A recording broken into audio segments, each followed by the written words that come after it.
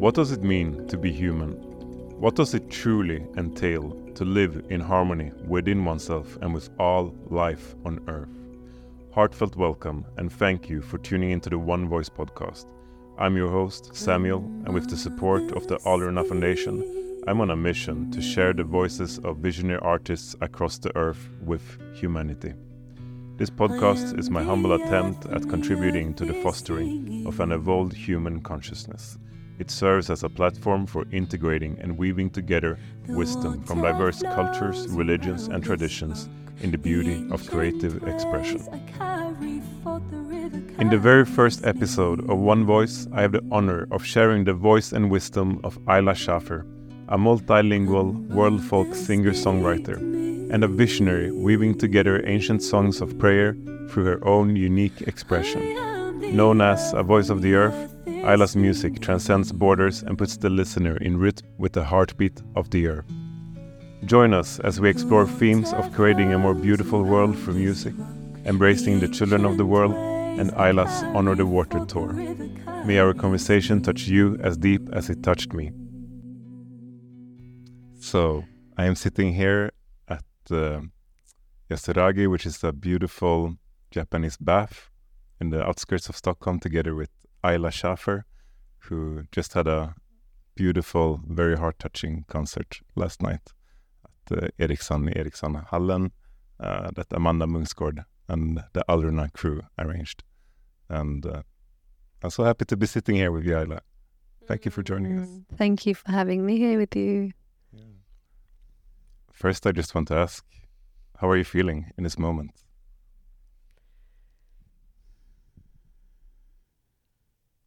I am feeling like all my protective layers and shells that usually surround me have kind of been shattered, feeling very vulnerable and naked and just tender with the grief of what's happening in the world right now, and just allowing myself to be in this space. That's how I am right now. Yeah, it was very beautiful yesterday how you didn't hold back your emotions or what you were sensing and going through. Would you like to share a few words of how that experience was yesterday, being in this church, in this like concert hall, performing for all these people? How was that for you? It was definitely a first experience to be that emotional and be on stage. I've never had that experience like that. I've never cried on stage in front of people in that way. I've, of course, along the way, maybe a tear here and there, and I bring my emotions. I know that that's what I do. That is how I express myself with my music. I feel I have no choice but to be very honest, and that's what comes through in my creativity. And I met that same feeling of I have no choice. I've spent the past few days, really weeping for hours. And yesterday I was like, how am I going to get on stage? I felt so in another space, like hiding away in that fragile place that I'm feeling I'm in. And I went to the sound check and came into this beautiful, the church is so beautiful and pure, the energy in there with these sculptures, these white sculptures of the children and the woman, I don't know who she is, some mother surrounded by her children. And I just sat and I wept through the sound check. I had to say to Kevin, the sound man, like, no, it's okay, don't worry, we can keep going. But, I just can't stop this. And he was very sweet. And I think for me it was a big lesson yesterday to trust that our vulnerable, honest self, when we bring ourselves as we are, this is the medicine that is needed for all of us, to learn that not only is it okay to really be honest with the more uncomfortable places of ourselves, but it's needed for things to change, for transformation to happen within each one of us, and also within our societies, within our culture, within our global culture. Is it's being asked of us a new level of honesty and nakedness, and an invitation to really feel the places that are too difficult to feel, for the million reasons that there's so many reasons, our trauma, our lives, our experiences, our collective trauma. But I really believe that the change that needs to happen for there to be a hopeful, bright future for our children has to start by us really having the courage to go to the depths of feeling what hurts us, in our own lives, but also in the world. Like it should hurt us to see the pain and the suffering of the earth and of humanity and of the animals and of the elements, because it's from that pain that we have the momentum. It's like compost, that grows more beautiful flowers. Like we grow more beautiful human beings by being in the compost of our grief and our honest emotions, and grief also being our praise and celebration of life. It's not all about being sad, right? It's like about honoring the sacred. So it's a big way to answer your question, but I would say that was my own personal experience of, again, just remembering, just show up as you are and trust that this is bringing people what is needed in this time. I feel like if humanity as a collective would get the space to actually slow down and tune in, we would need to cry really, really bad, because there is so much grief for all the beauty that we have missed. Mm-hmm. And so it's really beautiful that you are expressing that in the way you do and allowing other people to tune into that. And also you are on honor. Your tour is about honoring the water, and water is emotions, no? Would you like to share a few words on the tour that you are on? Yeah, Honor the Water. Really, why I have called the tour Honor the Water, it's those words in itself is an invitation for us to explore together what those words mean for us. Someone asked me recently, like, what do you mean? What does it mean, honor the water? And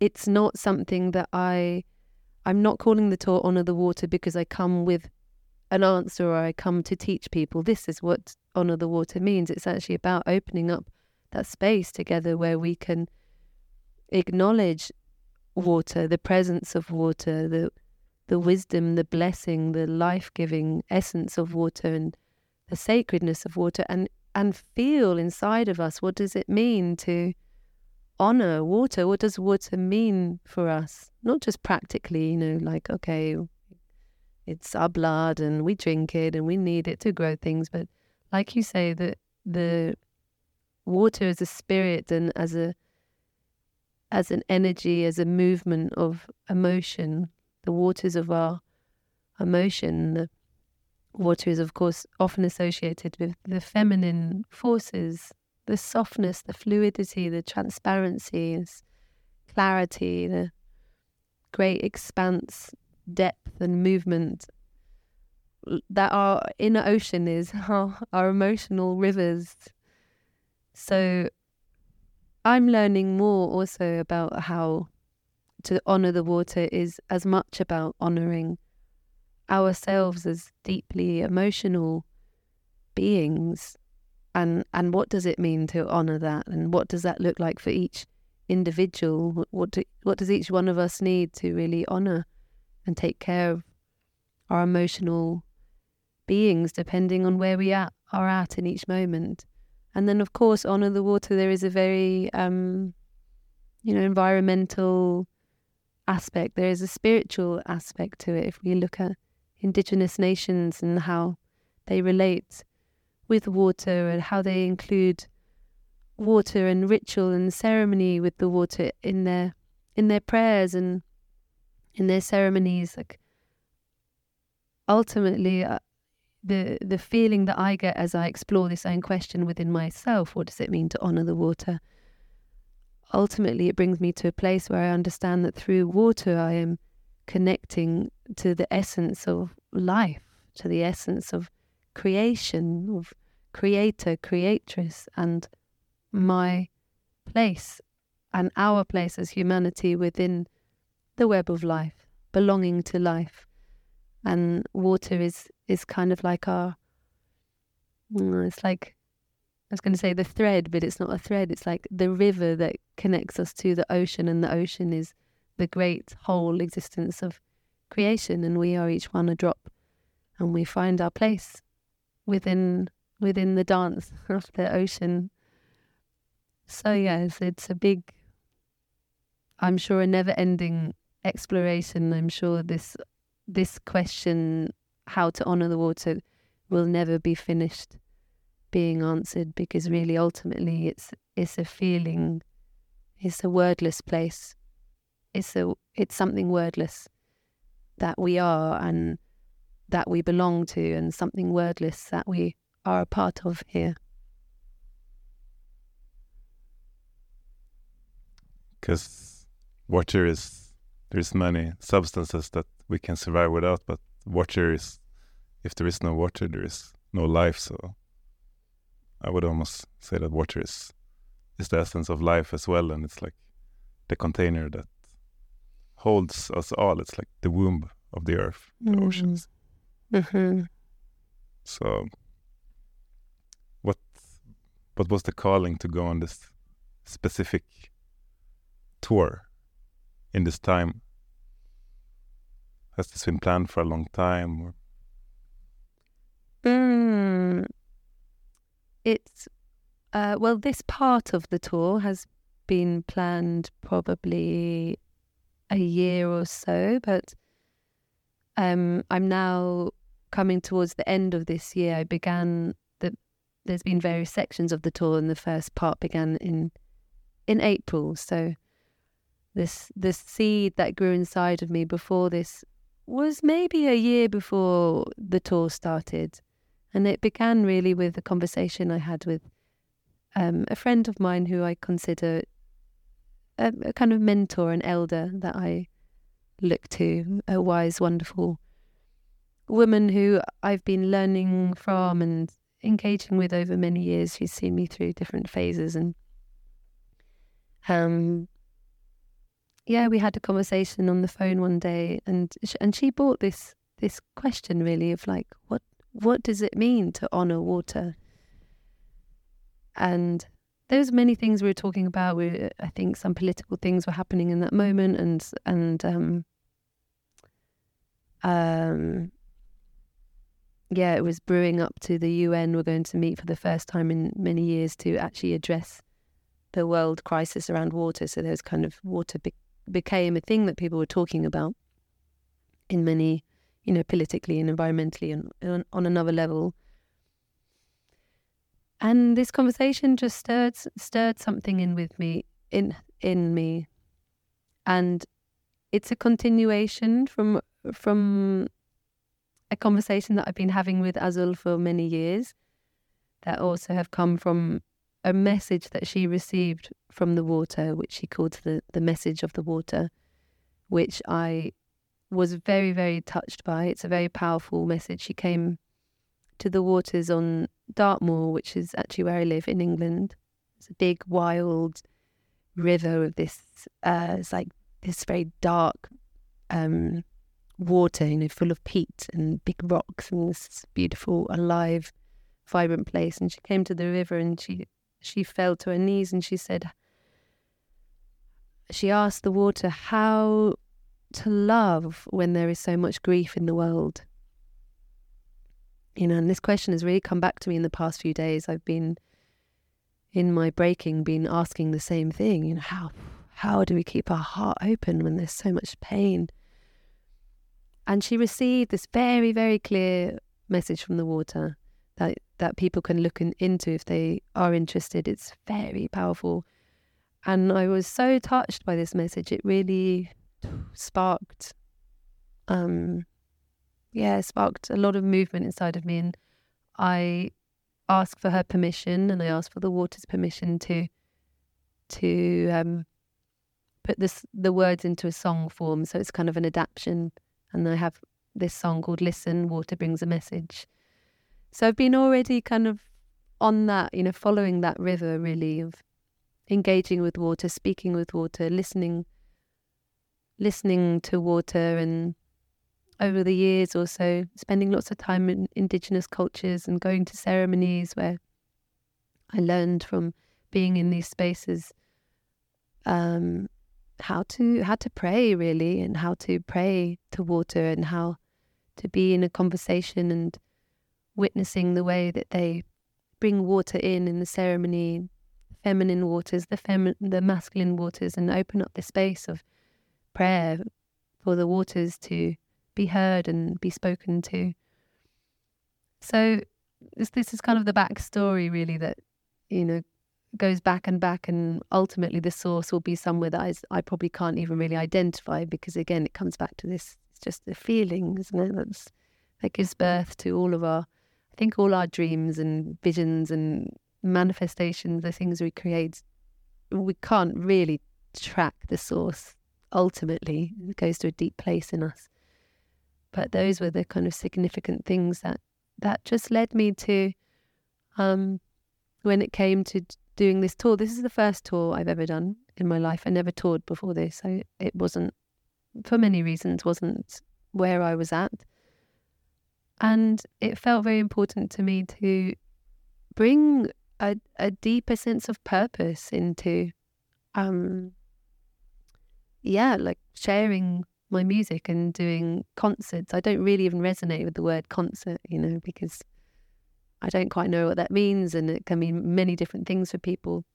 So like this, I've also created a way I can bring in some kind of ritual and some shared intention into a way of gathering, that it's a concert and it's a place we can listen to some nice music, but actually the vision is deeper. It's a space really where I hope that things can be like sparks can ignite in people, and that they leave from this concert, this shared experience, that they really take something with them into their life, and they really take this question: what does that mean for me to honor the water, and how do I live that? How do I walk that in my life? Like, how do I as an individual find the way that I am inspired to honor the water, to honor life? To honor the water is to honor all of life. Like you say, it's the essence of life. And I feel if everyone was bringing this into their life as the point of orientation, we would see change. We see change. We already see change happening. And it's just to add really that river can grow bigger, more beautiful, and more strong. And in that way, maybe it's more of a communion rather than a concert. It's a communal prayer. Mm-hmm. Mm-hmm. In this way. Thank you so much for bringing that prayer forth. And your music, it's been inspired. Do you want to share a little bit of what it's been inspired by over the years? And if there's any way to summarize the essence of your music and what you want to bring forth in that prayer, what is music to you, and the importance of music, how does it bring us together?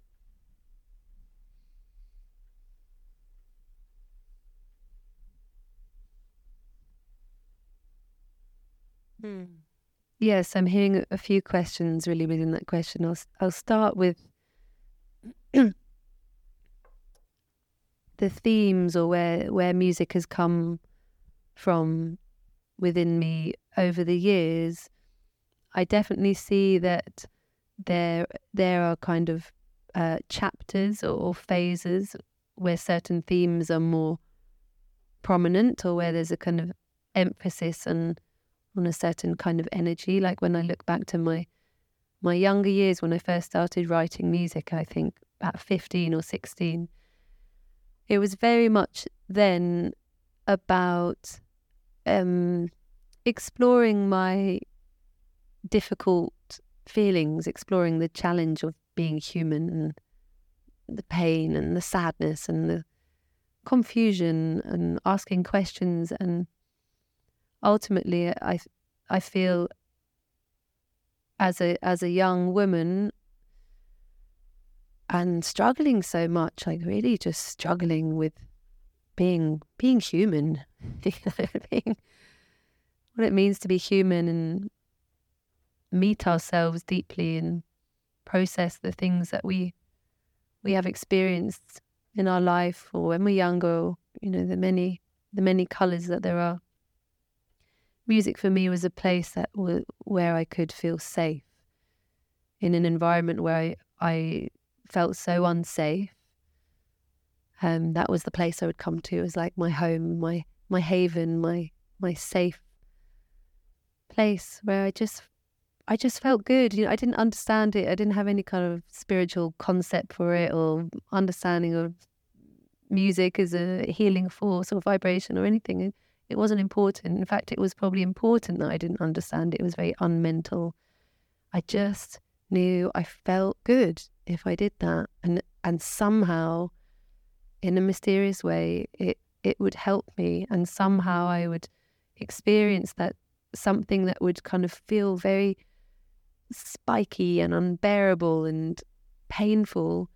I would sing about it. I would give it to my voice and give it to my song, and afterwards it would feel like polished, like smoothed over, and would somehow find its place within me, like become beauty, this alchemical process of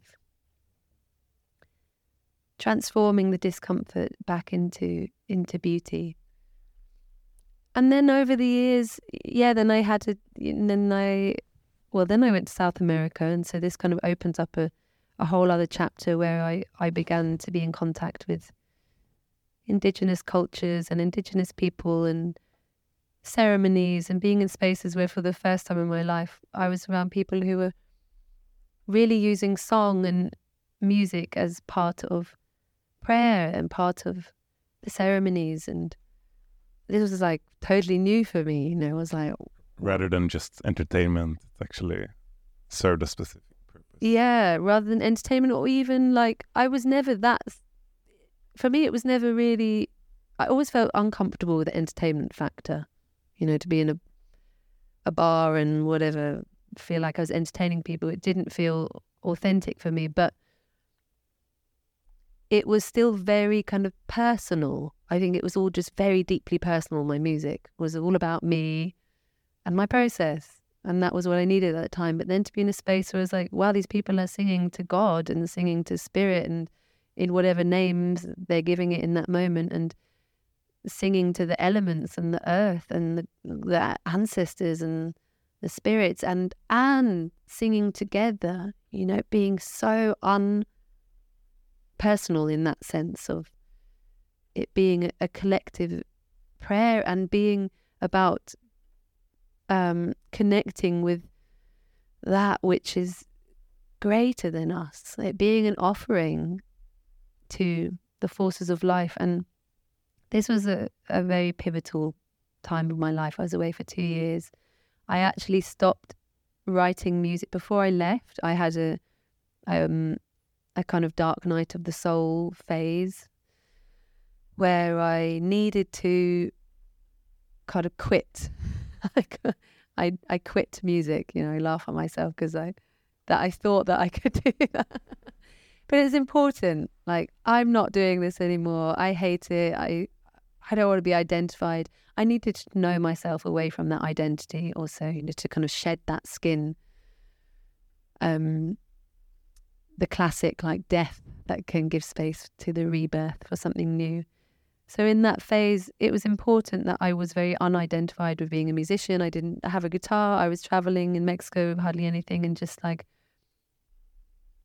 could really start from a very fresh place and learning. I was learning songs and from people and learning indigenous songs and learning songs that have been sung for hundreds and hundreds of years, you know, passed down through the song lines, and being in ceremonies and having very profound, deeply healing journeys with music being the significant guiding force, you know, one of the main guiding forces. And I think this opened up for me that a new level of honesty and a new way of expressing myself as I learned to pray.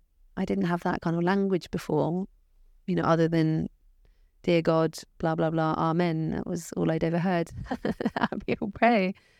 And the permission that it gave me to be able to connect to my own inner prayer and start using a new language and speaking with spirits through my songs. And this is turning into a long answer to your question. It's beautiful, please. No. So you learned a new language to express this prayer during your time in South America and with indigenous traditions, which I perceive you've been refining for a long time, no? Yeah, it was a bit, I guess the feeling is a bit like I found a path there that is a never-ending path, and I continue to walk down that path, and I continue to explore that, you know, and continue to meet new levels of honesty as I meet my own edges and expand and grow and deepen my prayers and go through the different phases that I go through. You know, right now I'm in a phase of it feeling very important to connect with my blood ancestry of the land where I'm living right now in England, to the wise and well ancestors of England, and learning the Proto-Celtic, which is the oldest form of the Celtic language, what they think these people 6,000 years ago would have been speaking this, in some variation, this form of the Celtic language. So this is an example of the phase I'm in right now. That feels what's most important for me, is to explore this language, to be learning about the little we know about these people and their ways and their wisdom, and more than anything to be actively connecting with these beings and asking for guidance, and I do that through music. That's my way of speaking to them and calling out, and it becomes a dialogue, because I come to speak to them, and then also what comes through the song is them speaking back to me. So it's a kind of a two-way, it's a call and it's a response somehow. And the path will continue, and the chapters and the phases and and maybe the journey just begun. That's what I'm feeling. But 1 month ago I interviewed Anna from Curawaka, and we also spoke about, she spent a lot of time in South America and in Mexico with indigenous traditions there. Her main focus now is to rediscover like the traditions and the rituals that we used to have here in Europe and in the Nordic countries. There's so much, but it's been like it's hidden, and a lot of it has been lost over the years. But it seems to be I also think it's a very important mission, is to bring that back in our own lands, in our own roots, and that's also what you're trying to do in your own music now.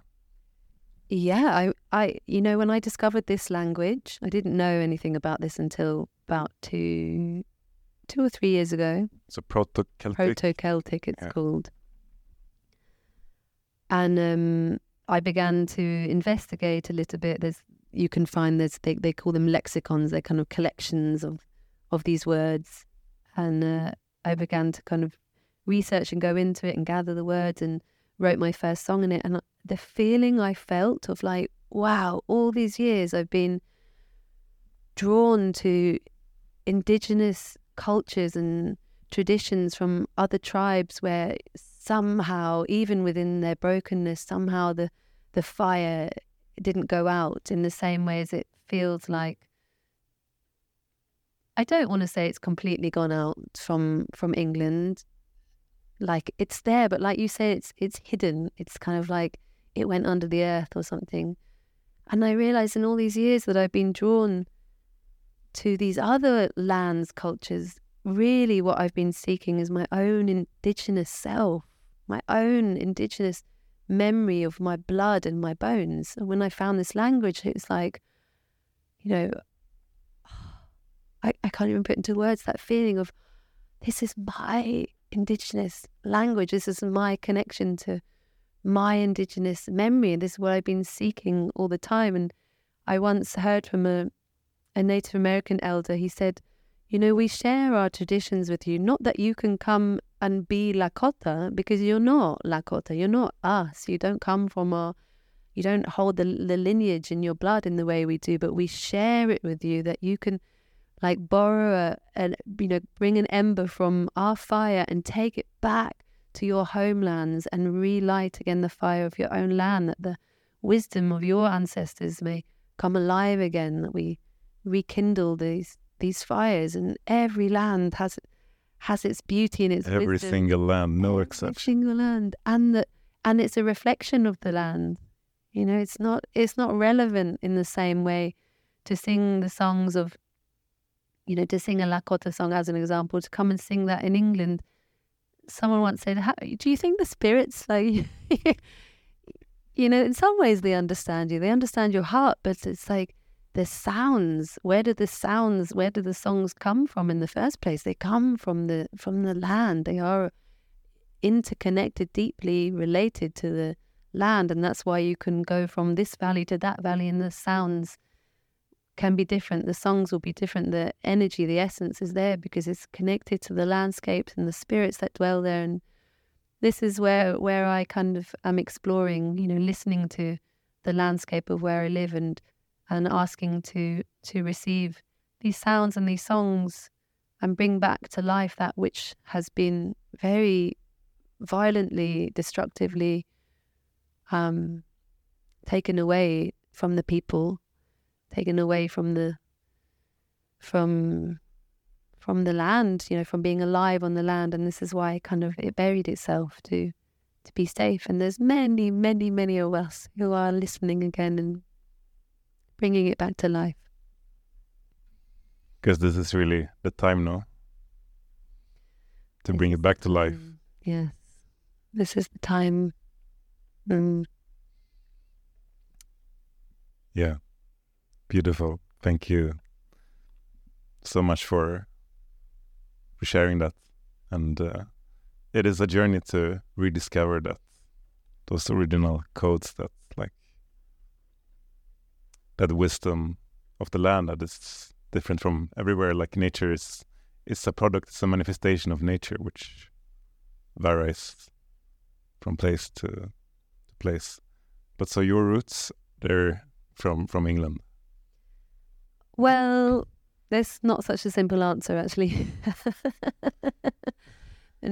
My roots, in the sense of I was born in England, so in that way my roots are from England. I think my blood ancestry, very little of it is actually from England. My mother is from Germany, and there's a whole I think came from Russia and then Poland, and there was a movement there. I have South American blood. I have my grandfather was Argentinian, and I think further back there is native from Chile. So it's also kind of explains to me. When I found that out, I was like, okay, it also makes sense I feel so at home in South America and in that language, and why I've also been so drawn there. But my kind of body in this lifetime, it feels that its roots are in England, and that's why when I'm there, something happens for me that feels very, feels very profound. And I do also believe that we have our blood ancestry, and we kind of have our spirit ancestry, our spirit lineage somehow. So it's not as logical as we sometimes think. Not logical or rational or comprehensible by the mind, but it's fascinating, how certain people are drawn to certain places, and I mean, it's no coincidence. Mm-hmm. Yeah, but your home, would you say your home is right now is England, where you got your family? Right now, yeah. I don't know if it will be for a long time, but in this moment, yeah. Yeah. And you got children? I have one child, 4-year-old boy. What's his name? Arwen. Arwen. Which is actually a Celtic name. Sounds very Celtic rooted name. Yeah, which was very unintentional. Now that I'm really on this phase of discovering the kind of Celtic ancestry, it feels a bit like almost predictable that I would have named my son a Celtic name, but it really just kind of happened. But now it makes sense now, since you have blood from both South America and from England. You're a bridge. I get the sense to bring that back to these lands. And, There's here. Yeah. You also spoke quite a bit of children and your prayer for the children of the earth, which is something I've been carrying a lot in my heart, especially in South America. I got to meet the most incredible children in my life. Like, they were the real medicine in many of these tribal communities.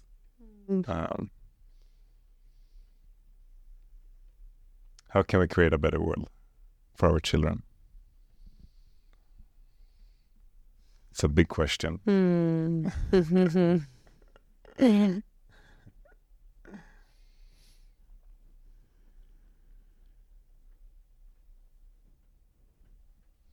This is a very, very big question, and I think you could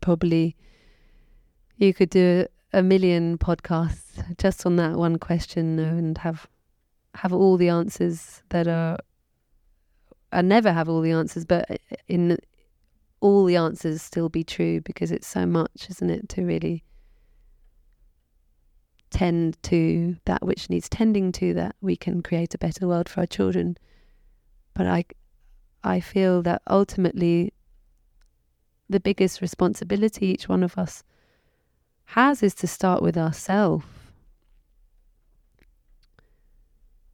to work on ourselves, to work on our wounded parts, and to explore what it looks like for us to heal our trauma. I've been listening a lot to Gabor Mate, and I really resonate with his understanding and what he's presenting, which is that ultimately, as I understand it, ultimately all the problems we see in the world, whether it be war or environmental situations or corrupt governments, and it's endless, like deforestation, there's endless, the things that are wrong and are bad and are destructive and are taking us in the opposite direction of a better world. If you peel away the layers, what is underneath that is trauma. It's people's trauma that makes them be able to behave in such a way. What on earth is it within our leaders that can make them decide to go to war and murder thousands and thousands and thousands of innocent people, and genuinely feel that that's okay? Because it must be, I'm not them, but it must be that they genuinely somehow believe that that is right and that is good. Like, can we even comprehend what is going on inside these human beings that can justify these crimes, or that can justify, what is happening in the rainforest and how they're just destroying vast amounts of forest and murdering anyone who speaks out about it, just because it fills someone's pocket with money and that makes them feel good. What is going on? And Gabor Mate, he kind of explains, like, this is trauma that makes us so disconnected from our heart and from our feeling that we no longer feel, and we're driven by these trauma impulses, which can be very destructive and very violent, and underneath full of the anger and the rage and the pain. And trauma perpetuates trauma. I mean, this is, if a loop. If we look at the situations repeating themselves, I mean, what's happening now in the Middle East is, to see. It's not a new story. It's not a new story. These cycles that go round and round and round. And of course, it's a massive, massive thing, to even suggest, okay, well, the answer to everything is healing trauma from the root. And how do we even begin? I mean, like, how do we begin with that? So I definitely don't understand really on a practical level what that would look like. Otherwise, okay, all I know is I can begin with myself, taking responsibility for myself and my life and the things I carry in, and taking responsibility for how I bring up my child as best as I can. I won't be perfect. He won't be untraumatized. It's almost impossible probably to grow up on this earth and be untouched by life in one way or another. But I feel the more that we can open, and the more that we can feel ourselves, and like we're kind of coming back to the beginning of the conversation actually, the more we can feel the pain, our own pain, and the pain of humanity, and the pain of the earth and the trees and the animals, we can no longer continue to be part of the destruction. It doesn't become possible really for us anymore, more or less, because of course to really step out of all the things we don't believe in is difficult, because we're in this great flow of it. But we do begin to make these little changes, and some people begin to make big changes, and some people begin to say, I need to dedicate my life to feeling that I'm in service of creating a better world for my children. And this is, for one person it will look like that, and for another person it will look like that, and someone else is a human rights lawyer, and someone else is just dedicated to planting wildflowers on roundabouts, or there's so many ways we all have our place here. And I think when we offer ourselves to being in that service, and ultimately it's this story of the children's fire, the elders who well, there's a whole big story. I won't tell the whole story of the children's fire, but ultimately the children's fire is like to bring the future of our children into the center of all of our decisions. Like, if we can do that and orient ourselves from that point, like, how do I create a better future for my children? How does this honor the children? Imagine if every business and every school and every government and every institution had that at the center of making their decisions. That would be it. If that was the focus, that would be it.